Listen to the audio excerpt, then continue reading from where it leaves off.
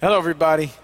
I'm up at Miami Vineyard this weekend, and so I wanted to take a couple of minutes and say hello to you. I'm going to miss you guys, of course, but I think you'll have a great day. Doug and Georgina and Fran are going to work together on this message that we're going to present to you today. I'm going to give a little introduction. It continues on in the series we're doing, Do You Want to Get Well? And we're well into this series now, so you kind of know the premise, most of you. What we're going to talk about today as we sort of continue on in making sure we understand the tricks and the traps of the enemy and how he's trying to steal life from us and the things that he uses to do that and how we stand against that so we can experience the full and abundant life that Jesus came to give us. And so we've been looking at a lot of the tricks and traps. You know, we've talked about fear and worry and distraction and guilt and shame. And last week we touched on what we're going to talk about today, but we're going to spend some more time on it, and that's pride. How the enemy likes to use pride to steal life from us. And so what we're going to be talking about in that process is making sure we're aware of how we fall into that trap so that we don't continue to fall into it. Our scripture reading today is 1 John 2:16. For all that is in the world, the lust of the flesh, the lust of the eyes, and the pride of life is not of the Father, but is of the world. Same verse in the Message paraphrase. Practically everything that goes on in the world, wanting your own way, wanting everything for yourself, wanting to appear important, has nothing to do with the Father. It just isolates you from Him. So the pride, the pride of life, wanting to appear important, is not from God. It's a trick and trap of the enemy. God wants us to live lives of humility. Colossians 3:12 says this, so chosen by God for this new life of love, dress in the wardrobe God picked out for you. Compassion, kindness, humility, quiet strength, discipline. We're to be a people of humility, a gentle people. Unfortunately, humility and gentleness has gotten sort of a bad rap in our culture, and people often perceive gentleness and humility as a sign of weakness, but it's not. It's a sign of strength. We've sort of bought into the lie that in order to get our own way, we can be rude and we can manipulate and we can be offensive. We can do whatever we want to try and get things to happen the way we want them to happen. But that's not how we are supposed to live this life. And if you remember last week in our story about the encounter that Elijah has, and in particular there in 19, the one that he has with God. Let me read it to you. It's 1 Kings 19:11 through 13.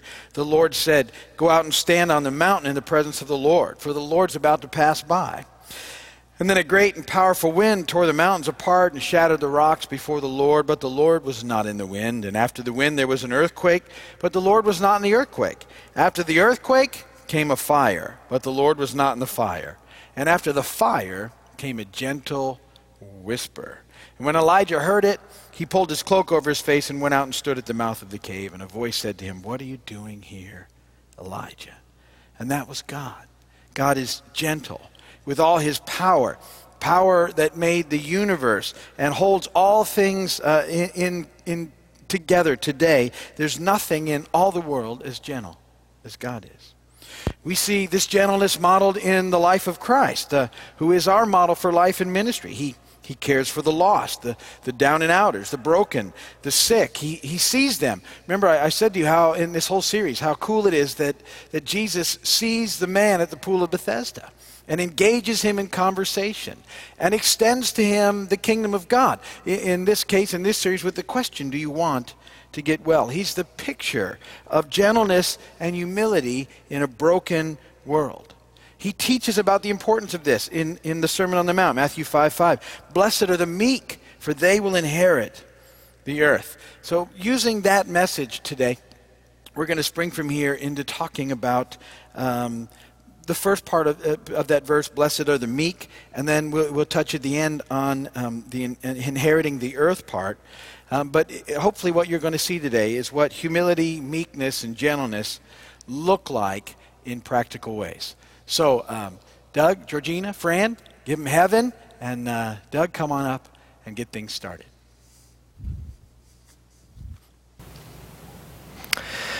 So, first point that we're looking at is how you treat people. How do you treat people? We read in Romans chapter 12, verses 9 through 10. Love must be sincere. Hate what is evil. Cling to what is good. Be devoted to one another in brotherly love. Honor one another above yourselves. How are you treating people? Are they a part of the scenery and machinery of your life? Or do you see them as people that God loves extravagantly? Everything we do here is based on how your relationships are. When we say thankful for 5 things, encourage 2 people so we can get one more lost child back to dad, that spills over into every relationship you have. Obviously, the most important relationship you have is with God, but this impacts the way your relationships are with other people. If you wake up grumpy and in a bad mood, you're going to be mean to your wife. When you go to the store, you're going to be mean to the cashier or sarcastic to the waiter who's getting your coffee when they make a little small error. How are you treating the people around you? Do you take time to get to know them at all? How about the people in your inner circle? What's your relationship with each of them? One of the best ways to answer that question is to take a pulse of your frustration level. If you're frustrated with everyone around you, your relationships are self-focused, self-driven, and they're more about you than them. When you feel yourself getting frustrated with people, take a deep breath and refocus. Sometimes it helps me to count to 3, count to 5, count to 10, whatever number it takes to not get frustrated with people. What happens when you get in a long line? You just count, wait, you'll get over eventually. Just remember that life's not all about you. We need to honor one another above ourselves. So that's the first point. Georgina, Pastor Georgina, would you please come up and help us with the second point? Little typo. Point 2, how do you handle what you know or think you know? How do you handle what you know or think you know? In Colossians chapter 3, verses 12 and 14, it tells us, therefore, as God's chosen people, holy and dearly loved, clothe yourselves with compassion, kindness, humility, gentleness, and patience. Bear with each other and forgive whatever grievances you may have against one another. Forgive as the Lord forgave you. And over all these virtues, put on love, which binds them all together in perfect unity. This is what this looks like. Are you teachable? Do you feel that others can add to your life? Do you feel that you can learn from them? Are you teachable? Or do you feel that there's nothing, that you have it all pretty much figured out, that there's nothing that anyone can teach you? Do you have an opinion about almost everything? And do you feel that you need to interject all the time? I have a little story about that. I have a 5-year-old. Her name is, Hannah, and she's really sweet and kind. And every time I train a teacher for her classroom, I let them know, just so you know, my little one, she's very vocal, just so you know. And about 3 weeks ago, we went to a conference, and they had a Sunday school curriculum for the kids. I would drop her off and pick her up, and the teacher was like, "Oh, she's a really good girl. She's a good listener and a good helper." And I was like, "Okay, great." And towards the end of the class, they gave each of their children under them that they were taking care of a card. And this is what they gave. They gave Hannah a card, and this is what they wrote. They said, "Dear Hannah, you are such a peaceful, quiet blessing. You always listen, and you are always quick to help me and quick to tell me your thoughts." I was like, yeah, that's my girl. She has an opinion about everything, and she tells it. She gets stuff from her dad, really. Yes. Okay, another point is, do you think it is important to always prove yourself right? You know what this looks like to me, and I've seen it. When you are discussing something with someone and maybe they question the truth of it, or they question you about it, do you quick go to your iPad or your iPhone or smartphone that you have and you look for the answer, to make sure, like, look, I'm serious, this is it. I have proof that I'm right. Do you ever do that? Yeah. Do you ever stop to consider, are you able to, that you might be wrong about anything or something? Can you walk hand in hand with someone even if you don't see eye to eye with them? Can you? Can you agree to disagree and still maintain relationship?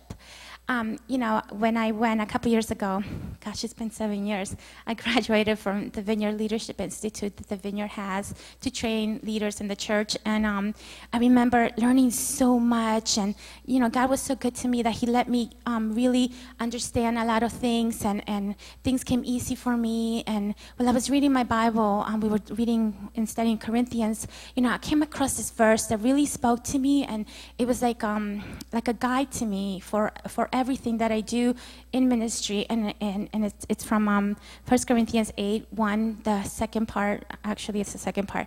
I was talking about the Corinthians, they were very smart people and they were gifted, and it talked about, the knowledge, that puffs up, but love is what lifts people up, and that's what we want to do. With everything that we know, we want to be loving about it. We want to clothe ourselves with compassion, with kindness, with humility, with gentleness, and with patience, so that we can walk in love with this. That's our prayer for me and for you. And now, Pastor Fran with point 3. All right. Well, I have to look that up real quick to see if Hannah gets that from me or from Georgina. I do tend to go to the Google real quick. Point number 3, how you look at the world. How you look at the world. Have you ever thought about that for a second? How do you view the world around you?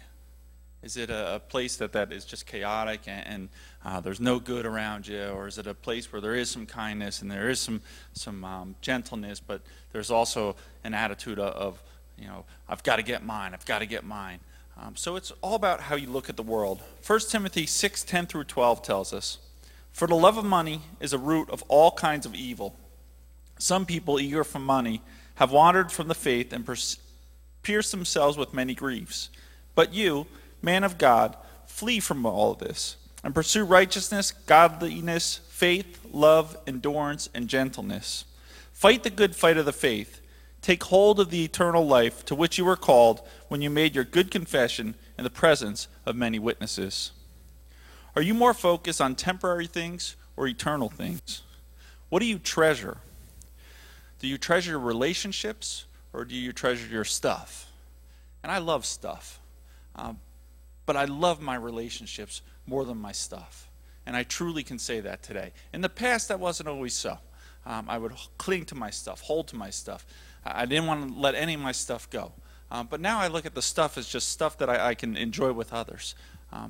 But you have to ask yourself, what am I clinging to? Am I clinging to my stuff or am I clinging to my relationships? Jesus said in Matthew 6:21 that where your treasure is, there your heart will be. These are areas that we can all practice being gentle and humble in. Have you ever noticed that there is not much gentleness in the world around us? Most people are either angry or afraid, and I truly believe it's because they haven't connected yet with Christ. Which brings up the second half of our verse today, that the meek will inherit the earth. The meek will inherit the earth. The definition of the Greek word for earth here is this: from a primary word, soil, by extension a region, or the solid part, or the whole of the terrene globe, including the occupants in each application. Our inheritance is the earth, including the occupants. Our inheritance is the heart of our mission as a church. I don't know if you guys ever noticed a grape guy, but he's all over the place. He's got the arms going, and the legs are going, and he's moving. And he's not moving just to go home and sit on the couch and watch a little TV. He's moving to go out there and bless people, to bring the gentleness to people, and to show people that there's still love in this world. And that's the focus of our grape guy. He's out there moving. He's doing things. And the other day I was giving away ice pops, and a guy looked up and said, I should have figured, the grape guy.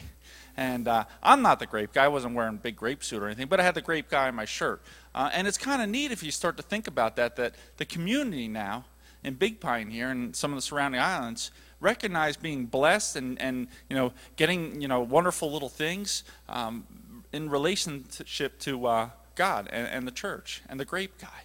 And I was thinking that, with this being our inheritance, the people in this area, could you imagine if we had a lot of people with those grape guy shirts out there, touching and touching and touching more and more hearts, and blessing more and more people, showing that gentleness? Because that's what Christ wants us to do. The attitude of gentleness and humility is a necessary part of fulfilling the mission. Look at this verse, 1 Peter 3:15. But in your hearts set apart Christ as Lord. Always be prepared to give an answer to everyone who asks you to give the reason for the hope that you have, but do this with gentleness and respect. We are to be ready to give an answer for the hope that we have, but it needs to be presented in a way of gentleness and respect. And that's how we do our outreaches. We like to do them in a gentle way, in a loving way, just to catch people off guard. What do you mean you're giving away an ice pop? Why are you giving away an ice pop? Because I think if Christ was here and a nice hot summer day in the Big Pine area, he'd probably want you to have an ice pop. So here's an ice pop. Here's a nice cold soda. It's a gentle way to bring people into the kingdom and to make them feel wanted and loved. So that's what we're supposed to be doing. And we need to do it with respect. We need to remember that there's one more lost child out there that needs to be brought home to Dad. And gentleness, humility, being yielded to the Spirit of God will allow us to keep the focus off of us and on Him, which will keep us free from the enemy's trap of pride. So as we close, remember this. James 4:6-7. But He gives us more grace. That is why Scripture says, God opposes the proud, but gives grace to the humble. Submit yourselves then to God. Resist the devil, and he will flee from you. Amen? Amen. Well, for all those out there in TV land, we're glad that you joined us and look forward to seeing you again. If you need anything from us here at the Vineyard, there should be a number popping up on the screen in a minute where you could call us or you could hop online and check us out. There's ways to email and all that other wonderful stuff. And eventually it will pop up on the screen. And God bless you all. Thanks for watching. And for everyone here, we're going to take a few minutes and have some coffee